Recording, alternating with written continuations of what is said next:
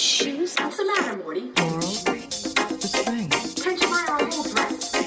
Moral, restraint. Great gowns, beautiful gowns. Fashion has changed. Moral, No, it hasn't. Hi, I'm Lauren Garoni. And I'm Chelsea Fairless. And, enough of the niceties. Let's just get into this episode, okay? Yeah, I don't want to talk to you about your personal life. Gross. Let's talk about the Oscar nominations. Do you want to start top up? Do we want to do Best Picture? Let's start with Best Picture. That could take us years to just get through that category. Well, we've got All Quiet on the Western Front, which I did not see, but I hear is incredible. Avatar: The Way of Water, The Banshees of Inisherin, Elvis, Everything Everywhere All at Once, The Fabelmans, which I did just see. How was it? Don't recommend. Yeah, that's what everyone says. If you want to get a history of Spielberg, I would actually recommend a documentary that HBO Max put out, or you can find it on HBO Max. HBO did about 5 years ago, which goes into his whole career history. Because the weird thing about The Fabelmans is by the end of the film, you don't get the sense that the character that is based on Steven Spielberg, which he either needs to be Steven Spielberg or not. Like, there's too much back and forth of things that really happened in Spielberg's life and then things that were just inspired by his life. But I think why people think The Fabelmans is such a good film is it ends on such a strong note, which is something that really happened to Steven Spielberg. When he was 18, he got invited to a TV producer's office, and the TV producer was like, "Oh, you don't want to meet me? Do you want to meet the greatest filmmaker alive?" And it was John Ford. But Steven Spielberg got David Lynch to play John Ford. I love when a famous director plays another famous director. Like, we also got that in Feud, Bet and Joan when John Waters played William Castle. Oh, yeah. Or just when directors are actors in movies, like in Wolf of Wall Street. In Wolf of Wall Street, you have Spike Jonze, Rob Reiner as Leonardo DiCaprio's dad, and I think Jon Favreau, but maybe I'm making that up. So I think people think that it's a good movie just because that scene is so incredible, but then the story of how Spielberg got David Lynch to be in the movie is even more interesting than the totality of The Fabelmans, which is Spielberg, who worked with Laura Dern on Jurassic Park, called Laura Dern and was like, "Can you please call David Lynch and convince him to be in my movie?" And David Lynch was like, "Okay, I'll do it, but I want the costume a week before because I'm going to wear the costume for a week to get into character." Love that for him. Best Picture. Moving on. Tar. Top Gun Maverick. Are you thrilled? I still haven't seen that. Oh, it's incredible. Yeah. I know, I've heard. Triangle of Sadness and Women Talking. See, I feel like I can never weigh in on the Best Picture nominees because now that there's 10, like, I really haven't seen any of them. Well, the confusing thing is once they opened up the category to 10 films, I feel like they should have bumped up director to 10 directors because it's still down to 5. So half the directors who have Best Pictures nominated are not in the Best Director category. So you've got Martin McDonagh, the Daniels, Steven Spielberg, Todd Field, and Ruben Östlund for Triangle of Sadness. Oh, so we know what the top 5 films really are. Yeah, and Spielberg won at the Golden Globe. So I feel like this is going to be a career Spielberg award. Right. We've got Best Actor. We've got Austin Butler for Elvis, Colin Farrell for Banshees of Inisherin, Brendan Fraser for The Whale, Paul Mescal for Aftersun, which I hear is incredible. I feel like this film is instantly going to make me cry because it's about the writer-director's memory of her father and like a day they spent together. But anyway, and Bill Nighy for a film called Living, which I don't think is a real movie, but I'm always down to have Bill Nighy nominated for awards. I'm sure it's great. I'm sure he's fantastic. Speaking of which, we got this call. Is Anna Wintour going to go to the Oscars? If he is nominated and he goes to the Oscars and Anna isn't there, like, I'll cry. To directly answer this caller, I believe that Anna Wintour will be with Bill Nighy, but at the after party, she will not be his date. I'm sure he'll do something classy like bring his daughter. Yeah, like, I don't think they're posing together at the Vanity Fair after party. Like, they're both going. Yeah. For sure. But I don't know if that's happening. Although I would love for that to happen because it seems like Bill Nighy is probably not going to win, right? If No. he did, it would be a big upset. But he could win the night if he showed up arm in arm with Anna Wintour. But you would say, well, you know, Anna Wintour's never been to the Oscars, so maybe she wants to go. But Nighy, she has been to the Oscars before. In 2015, I tried to understand why, and I especially wanted to understand why she was seated next to Harvey Weinstein that year. I think she was probably a guest of his. Those are like tough tickets, and she was like in the first few rows. I know, but you think he's not going to get to have like 4+1s? Like, he's the one person that probably could pull that off at the Oscars. I remember Anna Wintour at the Oscars because it wasn't just the Harvey Weinstein thing. It was the fact that she was wearing sunglasses Yes. in the audience, which is pretty unheard of unless you are a male actor with a drug problem or like a Jack Nicholson I was gonna say, or Jack something, Nicholson. which same. Well, according to the biography that we read, she is pretty much blind as a bat, and her prescription is in her sunglasses. Well, you can get prescription glasses. Yeah, but she doesn't want to be a nerd. She'd rather look like a bitch than look like a nerd. Respect. I agree with this caller. I will be very upset if Anna does not attend. Shall we get into Best Lead Actress? Sure. We've got Kate Blanchett, Ana de Armas, Andrea Riseborough, who I guess that campaign, that viral campaign worked for her. Incredible. Someone brought up the point that it's a twofold point. One of which is, the acting voting body had the power all this time to nominate hidden gem performances and just have chosen not to do that up until this year. And then I saw another tweet that was like, Toni Collette must have no friends because notoriously she didn't get nominated for Best Actress for Hereditary. But here's the thing. Do you remember that Jessica Chastain won Best Actress last year? Yeah, I actually did remember that. All right. Well, my point is, it's better to be snubbed for a performance. Like, we're still talking about the fact that Toni Collette didn't get nominated for an Oscar for Hereditary. Also, I realized I have seen, what's her name? Andrea Riseborough. She was in the new Matilda movie. She played Matilda's shit. mom. Yeah, she was great. Love her. And then rounding out the category, Michelle Williams for The Fabelmans. I mean, she should win for Best Bob. It feels like she's always nominated and she never wins. And I can't imagine how much of her life she has spent doing the whole Oscars circuit and never winning. She's never won. No. What did she win for? Tell me. She should have won for Brokeback Mountain. They should have just gotten it out of the way the first time she was nominated. Because the way she delivered that part where she's like, you weren't fishing or whatever. Yeah, I think for our award ceremony that we're talking about doing, we got to do like Best Blunt Bob and then Best Line Delivery. I guess you're right. I guess I remembered it. She has won a Golden Globe before. Wow, Michelle Williams really on that Glenn Close, Annette Bening track of just never, always being nominated, never winning. Also, on a related note, Diane Warren received her 14th nomination. Yes.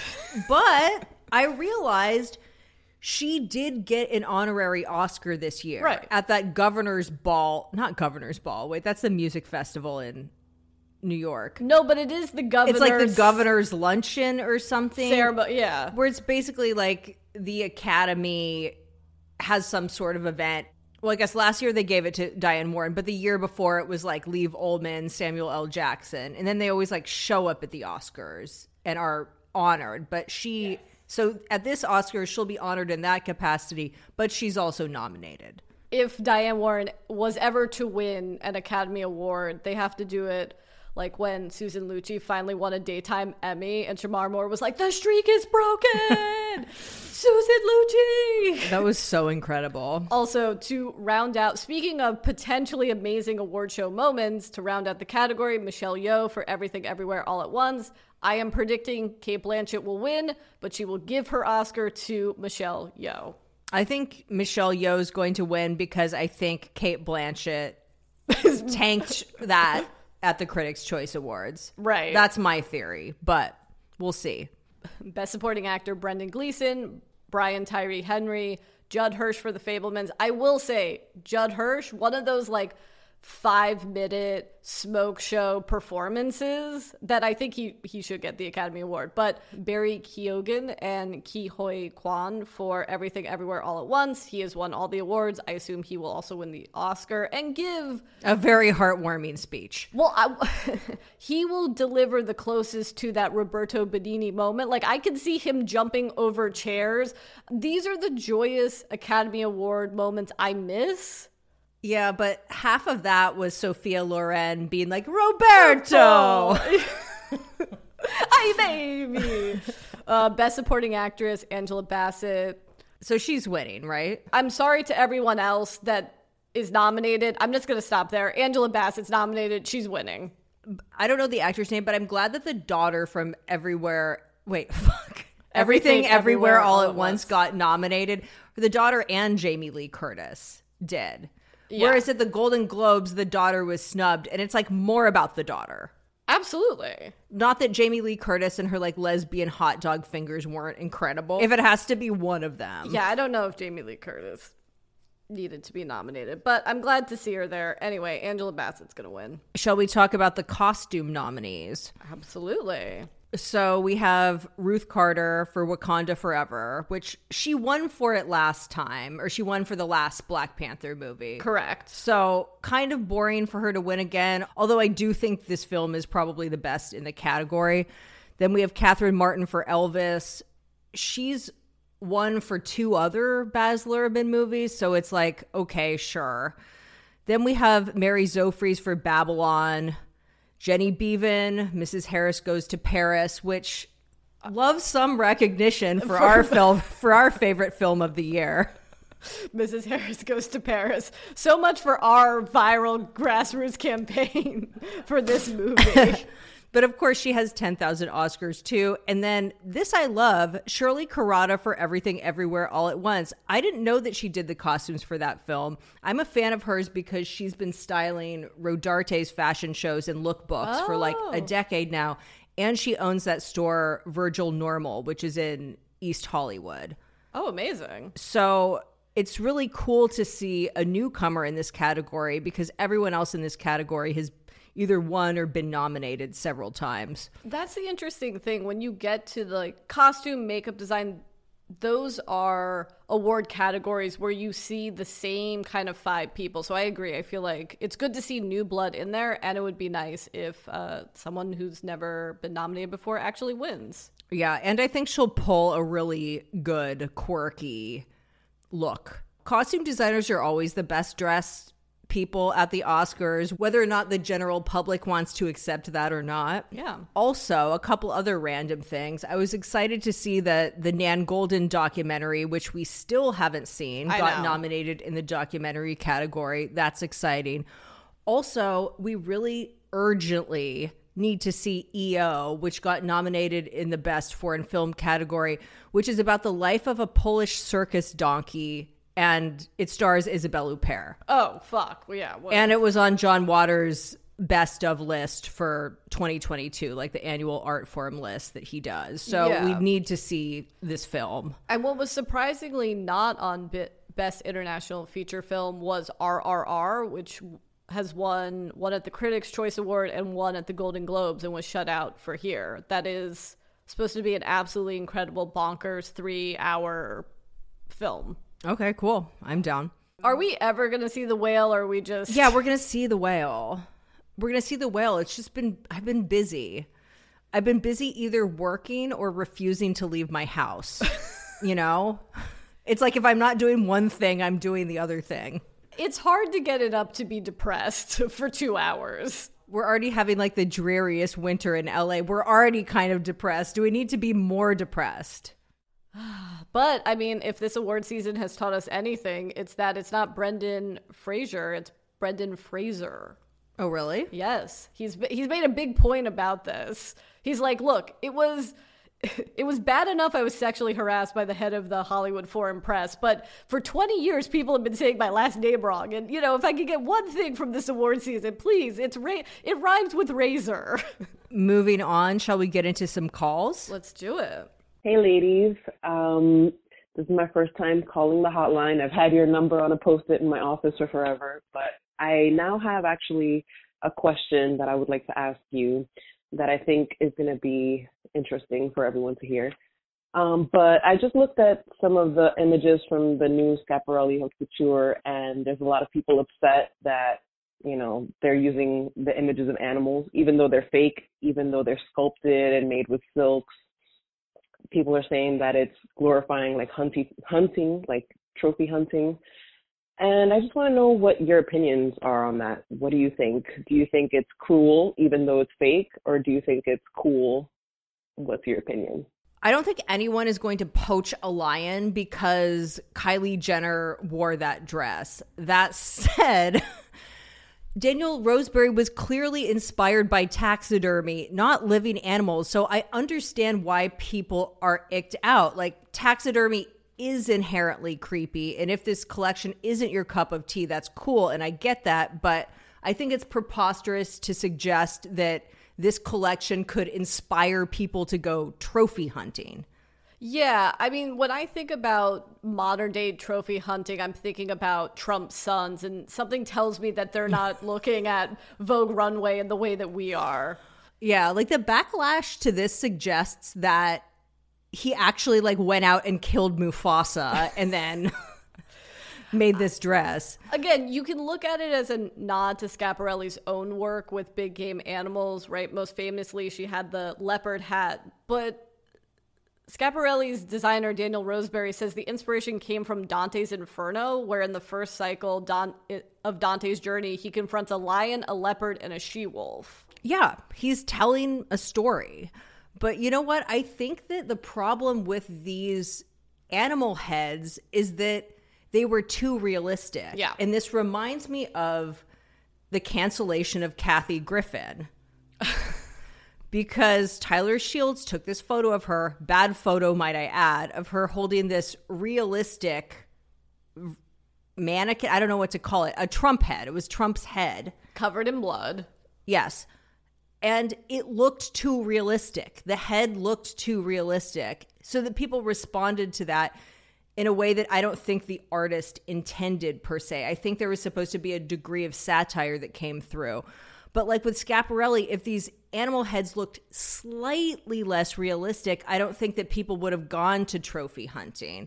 Like, we forget that Chanel, one of those couture collections, some male model came out with a lion head. This was maybe like 10 years ago. Right. No one said anything. No one cared because the lion head looked like something you would see at the ballet. It didn't look like an actual animal. Look, I think it's a successful stunt. I just think it's ugly. I will say I love how they were able to sidestep PETA's wrath, who oddly fucked with it. They said the look celebrates lions' beauty and may be a statement against trophy hunting in which lion families are torn apart to satisfy human egotism. These fabulously innovative three-dimensional animal heads show that where there's a will, there's a way.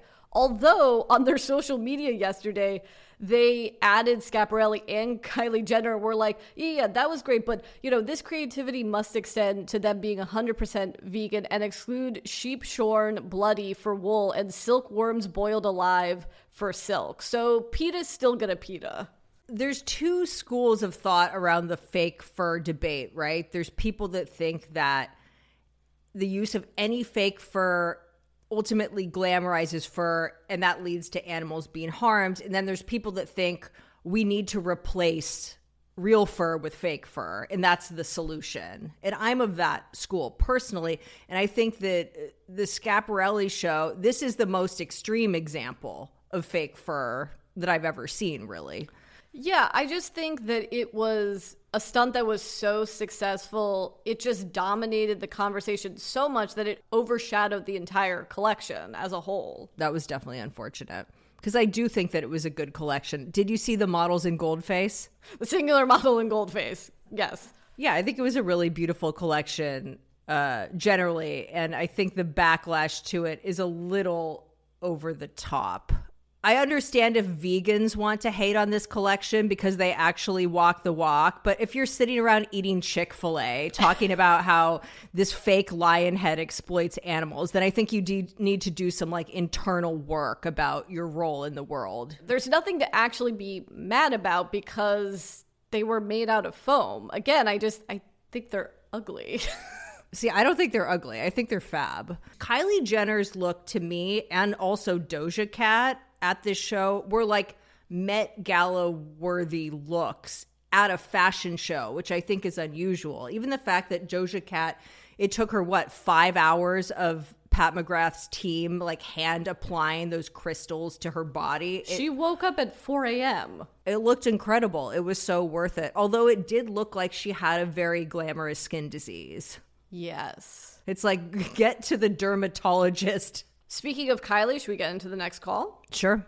I couldn't help but be mesmerized today by the coverage of the Paris Haute Couture shows, but I could not get over the photographs of the Schiaparelli show with Kylie sitting next to Marissa Berenson, like Kylie in that full lion's head. What do you guys think they were talking about? What could they possibly have been chatting about? Do you think was Kylie asking her about being in Barry Lyndon or being directed by Bob Fosse in Cabaret? Do you think that Kylie knew that Marissa Berenson is Elsa Schiaparelli's granddaughter? I'm just dying to hear a little more information about what you think. Bless this fuckette. You are us, we are you, because this is exactly what I was wondering as well. Yeah. So the clip is of Marissa Berenson getting a selfie with Kylie, which immediately went viral, and most were discussing it, thinking that Marissa Berenson was some old eccentric couture client and not the fashion icon that she is. Yeah, I think Kylie Jenner knows that Marissa Berenson was a big model back in the day. I think someone must have given her, at the very least, that information. I don't think she knows about her acting career, and I definitely don't think that she knows that Elsa Schiaparelli is Marissa Berenson's grandmother. Does Marissa Berenson know who Kylie is?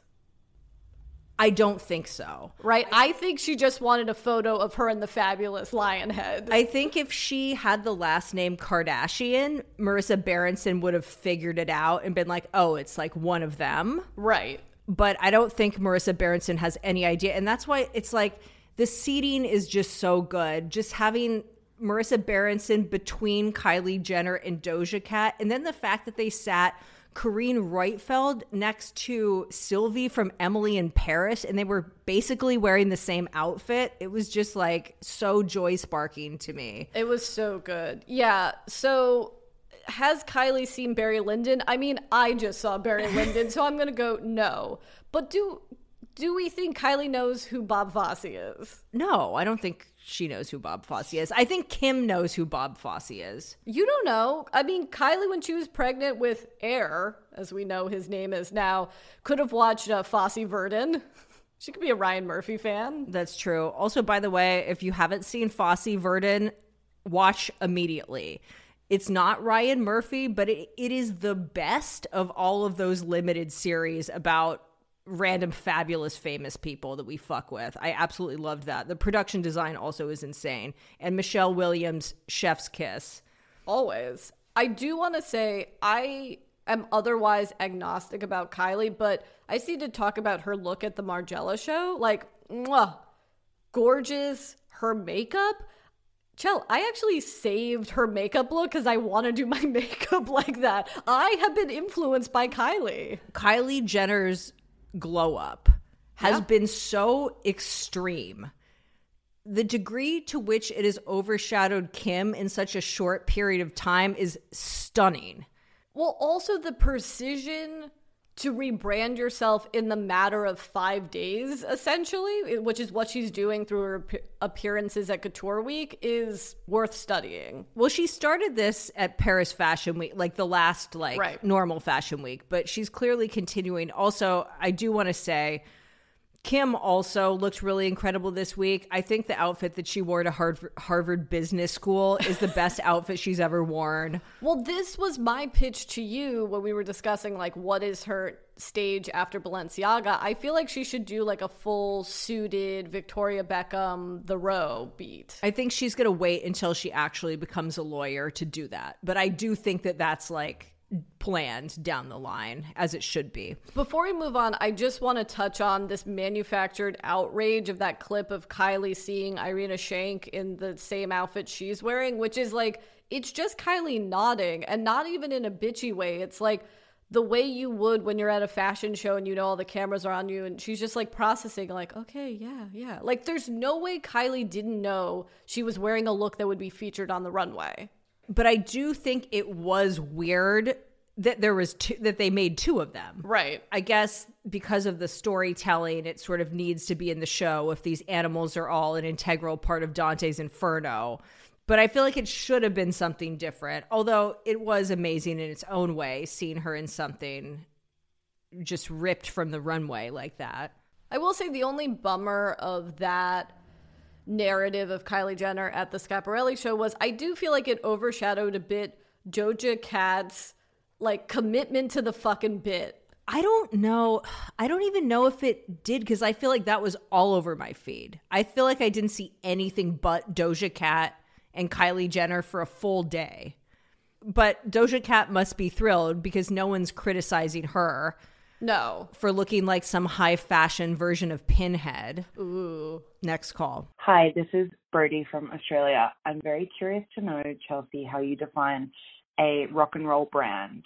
On the latest episode, I was listening and wondering when you said that you would kill yourself if Gucci went the way of Celine and formerly Saint Laurent and became a rock and roll brand. And it just made me think of like John Barbados and that tragic store in the old CBGB space in New York. And I don't know what a rock and roll brand is. And rather than Googling it, I would love for you to define it for me. Hi, Brody. I absolutely love this question. Okay, I think there's multiple facets to the rock and roll brand. Yeah. Firstly, there's brands where the DNA of the brand is based on clothes that the Rolling Stones wore in the 60s and 70s. So that's like either about like a skinny suit with a skinny tie, or it's about like a fur coat with like velvet hip huggers and a skinny scarf or some shit. And that you mentioned John Varvatos. That's obviously a big one. Any brand designed by Eddie Slimane is a rock and roll brand. So Dior back in the day, Saint Laurent, Celine. There's also the Couples, which is the more accessible rock and roll brand. I don't know if they have that in Australia. And then there are brands like Chrome Hearts and Philip Plein, which are more Euro trash and are kind of all about like leather jackets and skull motifs and crosses and shit. See, that's what I was going to say. I define a rock and roll brand as a state of mind. To me, it is the nexus of where rock star and Euro trash meet. Like, I think of the D Squared fashion shows in the early aughts. Yes, D Squared definitely falls into this category. Also, another facet of the rock and roll brand is highly LA specific, and it's people who sell $1,000 deconstructed jeans at either Maxfield or Fred Siegel. Oh, I thought you were going to say the $1,000 band tee. Well, that too.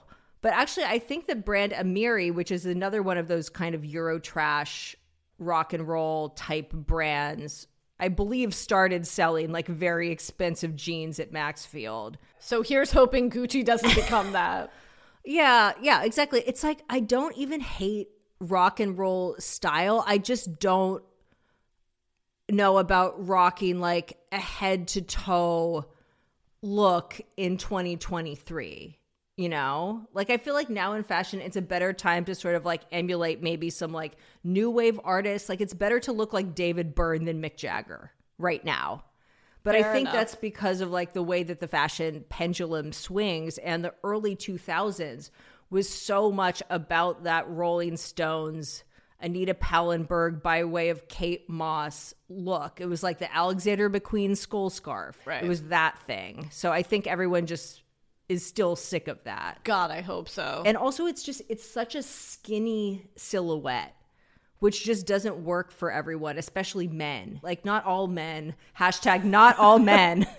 Not all men should wear skinny jeans. Frankly, I say no man should wear skinny jeans. Yeah, or like if a man is buying a suit, it's like not everyone looks good in like a skinny Saint Laurent suit, you know? It's a very specific kind of person that looks good in that. And I feel like you do have to kind of walk the walk. A rock and roll brand is a state of mind, but if you're going to do it, you got to walk the walk.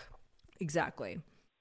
Hi, ladies. I'm majorly shook about the scenes that have surfaced with Aiden smoking on set with Carrie. Do we think this is like some kind of a weird dream, like of, what had happened if Carrie ended up with Aiden instead of Big? Is that possible, or are they really just putting them back together and Aiden is suddenly smoking and all their problems have gone out the window? So confused. Thanks so much. Love the podcast. Bye. Okay, so I don't think Aiden is a smoker now. I think the set footage captured by Mick NYC caught the actor, John Corbett, getting into a set vehicle that was probably taking him back to his trailer with a cigarette hanging from his mouth. There's three explanations here. One, Aiden has taken up smoking, which would make me like him so much more. Like the love that I felt for Carrie after she started smoking, that would be quadrupled if Aiden started smoking, because it would show that, like, look, he had a rough divorce. He took up smoking. He's in a bad way. Carrie will help him quit or whatever. He can look at Carrie and be like, you know what? I was wrong. You were right. Smoking's incredible. It feels good. I look so much cooler. So it could be that, which would be really funny and unexpected. Or I think your theory is probably the most plausible. Or they could be throwing us off in the funniest way possible. Okay, go on. Well, in the way that they stage photos just to sort of keep the fans talking and to make them look a different way. They could be doing that to us. And by us, I mean the fans, not just you and me. I'm not that delusional. The royal us. So the scene that was captured is Sarah Jessica Parker and John Corbett were filming the other day, shows Aiden approaching Carrie at a cooking homeware store. They each have their own semi-filled baskets, so it leads me to believe that they aren't shopping together. So now this is my prevailing theory about Aiden's return to Sex and the City. One, I wonder if this is a dream episode where, like, Carrie gets surgery again and she's just thinking about an alternate life, or if it's going to be that episode of Girls where Hannah and Adam reunited in the final season and they realize by the end of the episode that what they had is gone and they don't really have anything to talk about anymore. Right. Like, she gets hyped on the idea of being with Aiden again, and by the end of the episode, it's like, oh. I could see that. By the way, anyone that is listening that is connected to HBO Max would love to know when this is premiering, would love to get screeners for this. You're just putting that out to the universe. Yeah, manifesting it. Hi, my name's Winslow. I am calling because there's something in the intro that I laugh at every time I watch the show, and that's Carrie's bus advertisement that says, Carrie Bradshaw knows good sex, asterisk, footnote, and is not afraid to ask. But what is the question being proposed? What does that mean? She's not afraid to ask for good sex, or she's not afraid to ask about good? I'm not sure. I thought maybe you'd have some insight on what the message there is. Okay, so the full bus ad reads, Sex in the City, every Wednesday in the New York Star, Carrie Bradshaw knows good sex and isn't afraid to ask. So what do you think that means, Chal? Well, it's not really subjective. It's a specific reference. So in the late 60s, this psychiatrist named David Rubin published this book called Everything You Always Wanted to Know About Sex, asterisk, but Were Afraid to Ask, which is an absolutely brilliant title. And I think because of this brilliant title, it became a huge bestseller. And then a few years later, Woody Allen made a film of the same title that basically parodied this book. Yes. And there's a very famous scene where he's dressed like a sperm, and it's one of his more well-known films. So that's the origin point of this. I've always taken it to mean she's not afraid to ask the tough questions about what makes for good sex or how to get you, the reader, the good sex that you want. But Having done our 10,000 hours in Sex in the City, I would just like to ask, does Carrie actually know what good sex is? Because she's anti-sex worker, she's anti-kink, she's biphobic, she's anti-blowing the Worldwide Express guy in the privacy of your own office. Look, I think you can be vanilla and know good sex, but just from what I've seen on the show, I believe that Samantha knows good sex. Absolutely. If anyone knows good sex, it's her. And Charlotte, too. Yeah, Charlotte's a little freak. Love her for that. I remember from the first season of Just Like That, which a lot of it I had blocked out, but when they auction off a date with Carrie, she's horrified to be referred to as a sex columnist. So I think she considers herself like a love and relationship columnist. Right, but if you have sex in the title of your column, it's a reasonable assumption.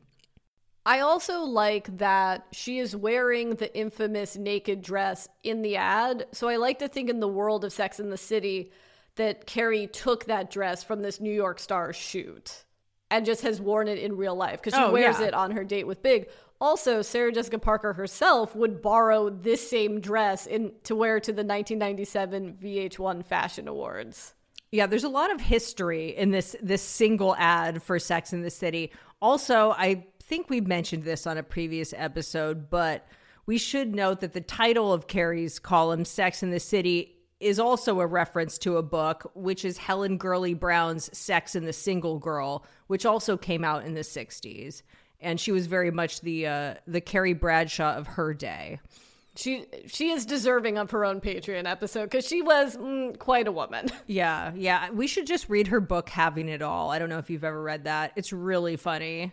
Is Helen Gurley Brown the one where it went viral what her diet was, where it's like boiled egg, cigarette, probably. coffee? Well, she had an eating disorder, which is very clear. Yeah. But she also was just a very smart and charismatic woman.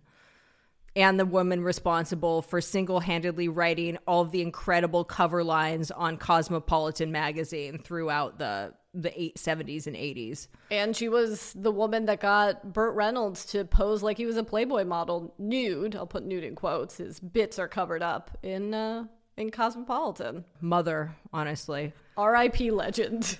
Yeah. That's not what you asked, but... Anyway, moving on. Hi. My name is Rebecca. I'm calling from San Francisco. I am late to the party, and I wanted to thank you guys first and foremost because you helped get me through chemo last year. I listened to you guys all the time, and I'm good now, not to worry, but really, really wanted to thank you. Huge Sex and the City fan here. Now that I started listening to you, something popped up on my YouTube as a recommendation, which is Cynthia Nixon winning the Emmy in 2004, where she was presented the Emmy by none other than Simon Cowell and Donald Trump. You may have already discussed this. I've only listened to probably 25 of your podcasts, but I will listen to them all. But anyway, I just want to let you know that popped up. Donald Trump presented Cynthia Nixon with her Emmy, and I was so delighted to see that she did not embrace him in any way when she went up to accept it. Anyway, life is weird. Thank you guys so much. Big fan. Bye. Holy shit. I'm so glad you are feeling better. As we like to say on this podcast, fuck cancer.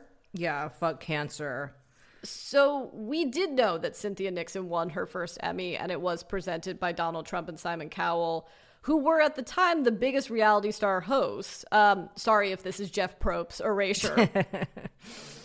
We also asked Cynthia about this one of the times that we interviewed her, and I completely forget what she said. I'm sure she made a joke about it or something. But she has said in other interviews that, yeah, she regrets that this is the person that gave her Emmy, although obviously no one was in control of that. Yeah, and I don't think it's an active diss because she doesn't greet Simon Cowell either, but Cynthia Nixon is a true New Yorker, and Donald Trump was and continues to be one big New York joke. No, it's true.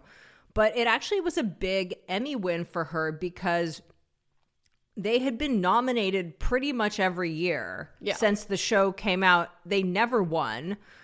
The supporting cast never won. The supporting cast, exactly. So in the final year that they were nominated, she ended up winning, and she assumed that Kim would have won, which, yeah, it's apples and oranges. I know. I mean, that is so tough. I forget because I feel like award show categories among actresses are a bit more diversified. But there was this era where it was like the three of them were nominated for Best Supporting Actress, and like Megan Mullally. Yeah. Yeah, that went on for years. But this is why we need to take a cue from the SAG Awards and have a category for Best Ensemble. Absolutely. Like, it's crazy that there isn't one in the Golden Globes or the Emmys or anything, Oscars, what have you. It is crazy that she won for the final season. It's obviously for all of her work as an actress, because I wouldn't exactly say that season 6 Miranda is the funniest Miranda, dealing with her mother-in-law's dementia, but a win is a win. Yeah. Hey, this is Veronica. I'm one of your loyal fuckettes. I'm currently re-listening to the Practical Magic episode as I'm driving back home from a long road trip from the East Coast. And it's occurred to me that the witch in the beginning of the movie who gets hanged where the rope snaps is also an extra on a Sex and the City episode, the one where she plays someone named Judith McBain, who is fucking Richard Wright, and she gets, like, shoulder checked by Samantha at the Black and White Ball right before Carrie and Aiden break up. I thought she looked familiar, and I just confirmed it. Anyway, love you guys. Thanks. Bye. Holy shit. We don't have much to add, but like, oh my God, your sleuthing skills. Every time we watch something that's not related to Sex and the City, I'm like, I should go through IMDb and see if this person was in Sex and the City. And I don't do it. And then every time I don't, I get fucked like this. Well, it's just such an obscure reference. Like, did this woman even have a line in Practical Magic or Sex and the City?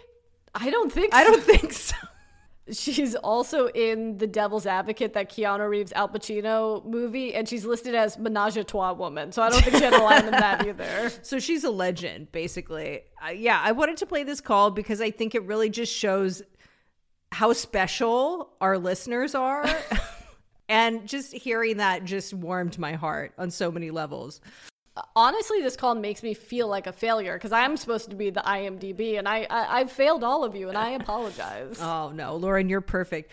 Also, we got another call in response to our Practical Magic episode in which we sort of discussed that film is a movie that is all about vibes and not about plot at all. And someone called in asking what we thought of The Love Witch, which I think is another movie that is all about vibes, right? Surprise! I mean, I don't even mean that in a disparaging sense. I think it's a brilliant movie. No, I was about to say surprisingly, and then I stopped myself. Not surprisingly, you and I saw that film together. Yeah. You have a soft spot for it because it was shot in your hometown. Yes, it was. The Victorian house that the Love Witch, I forget her name, lives in is a couple blocks away from my best friend's house growing up. So yeah, it holds a very special place in my heart. And I think Anna Biller, the director, is kind of a genius and kind of the female Quentin Tarantino in a sense, because she's similarly obsessed with those like European exploitation movies, but she spun that out into this very like glamorous feminist story about this fabulous and fashionable witch. I don't know how else to describe it. I know, she's just killing men and looking fabulous. And if I remember correctly, why it took Anna Biller so long to make the movie is it's like she sewed all the costumes. She put the sets together. It's the level of detail in that movie is insane. Also, I think it was shot on 35 millimeters, so it literally looks like one of those movies. I don't think she would go through such trouble to build such amazing sets and costumes and not go the distance with shooting it on film. Yeah, I don't know why she hasn't made another film. God damn you, Hollywood. I know, Hollywood sucks. Oh, going back to the Oscar thing, no women were nominated, by the way, for Best Director. And I think it remains like... Well, 5 or 7 women have only ever been nominated and only 3 women have won. And I feel like we need a best director or a best directress, or we gotta, as I said, open up the... We can't have more gendered categories, Lauren. We had this conversation previously, though. If we get rid of genders in the acting categories, you know it's only going to be men and Cate Blanchett that are nominated. I agree, but so many people identify as non-binary now. You're right. They're going to get famous. They're going to get nominated. In what fucking category are they going to be nominated in? You know what? You are correct. But also, like, they can't have a non-binary category because that ironically just creates a third gender. Yeah. You know? Well, another binary. Like, actually, though. Quite literally. It's either like we got to get rid of gender or like, I don't know. I don't know the path forward. I think we gotta, as I was saying before, we gotta open up the director category to 10. If there's gonna be 10 best pictures. I think we also just need to make sure that there's a diverse voting body, because then we wouldn't be so worried about only straight cis men winning acting awards. True. If like they were to get rid of the gendered categories. And like politics itself, we gotta get that young, diverse voting body in the Academy voting. Yeah. Hi, Lauren. Hi, Chell. I literally just called a second ago, and I'm currently watching It's Complicated, the classic Meryl Streep, Steve Martin, Alec Baldwin love triangle movie with the amazing Nancy Meyers kitchen and design. And I don't think I've ever heard you guys talk about Nancy Meyers and that whole aesthetic. And I just wonder what you think of it. I mean, I love it. Do you guys love it? Or do you think it's basic? I just want to know, what do you guys think of the Nancy Meyers aesthetic? All right, thanks guys, bye. Okay, I'm just gonna say, Lauren, you have a very Nancy Meyers type kitchen. You didn't design it. It was here when you moved in, and you don't stage it like Nancy Meyers. Like, you don't have a pitcher full of lilac or a bowl of oranges or something. Mostly because I would kill it all, but But like, it has this sort of cabinetry and the hardware and the vibe that one associates with Miss Nancy Meyers. Yeah, because my kitchen does have the Nancy Meyers white cabinets, white marble, white walls, a chef-level stove and range. Yeah, I mean, I don't think you can be a millennial and not have been affected by the Nancy Meyers aesthetic.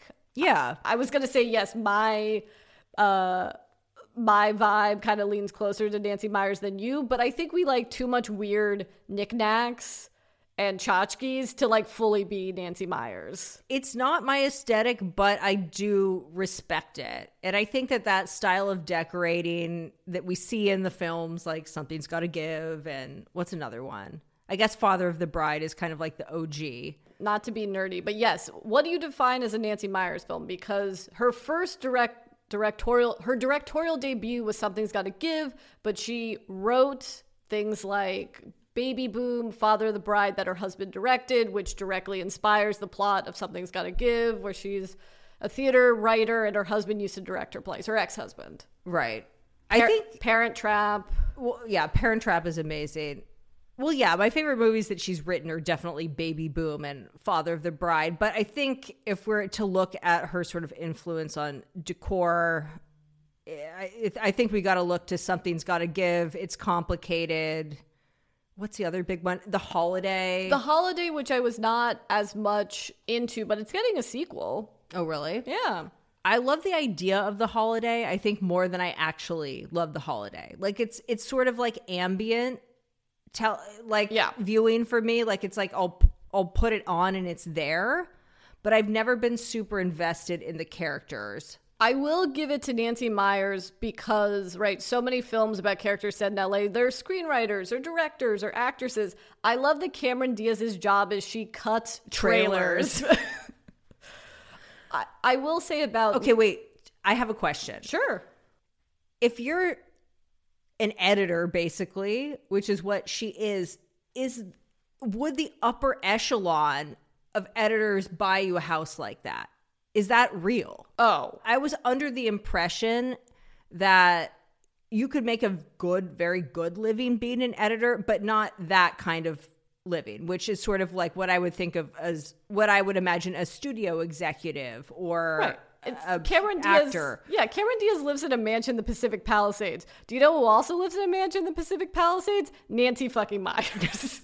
Yeah, and we know that because of her Architectural Digest home tour. Or she didn't do the video tour, unfortunately, but we saw the photos. We did, and I will say, she has a double island, which my mother speaks of and loves. I am not the biggest fan of this new trend in kitchens over the last decade, where there's just like there's like a gigantic island in the middle of your kitchen. I feel like it's going to date kitchen design going forward, kind of like when you see those clear cinder blocks and you're like, well, that house was built between 87 and 1991. Yeah, but now it's been long enough that they're fabulous again. They're fabulous again. I don't think these islands are gonna age well, but here's what I will say that I do judge celebrities' kitchens for, which is, and even like really expensive homes, her kitchen has 2 wall ovens.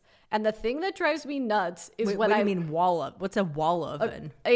Which is, instead of the range and then you there's an oven in there, there's a oven in the wall so that you don't have to bend down. It drives me nuts when I see. Oh yeah, that's nice. Yes, when I see multi-million-dollar homes and it's like, and I'm still bending down to put a chicken in the oven?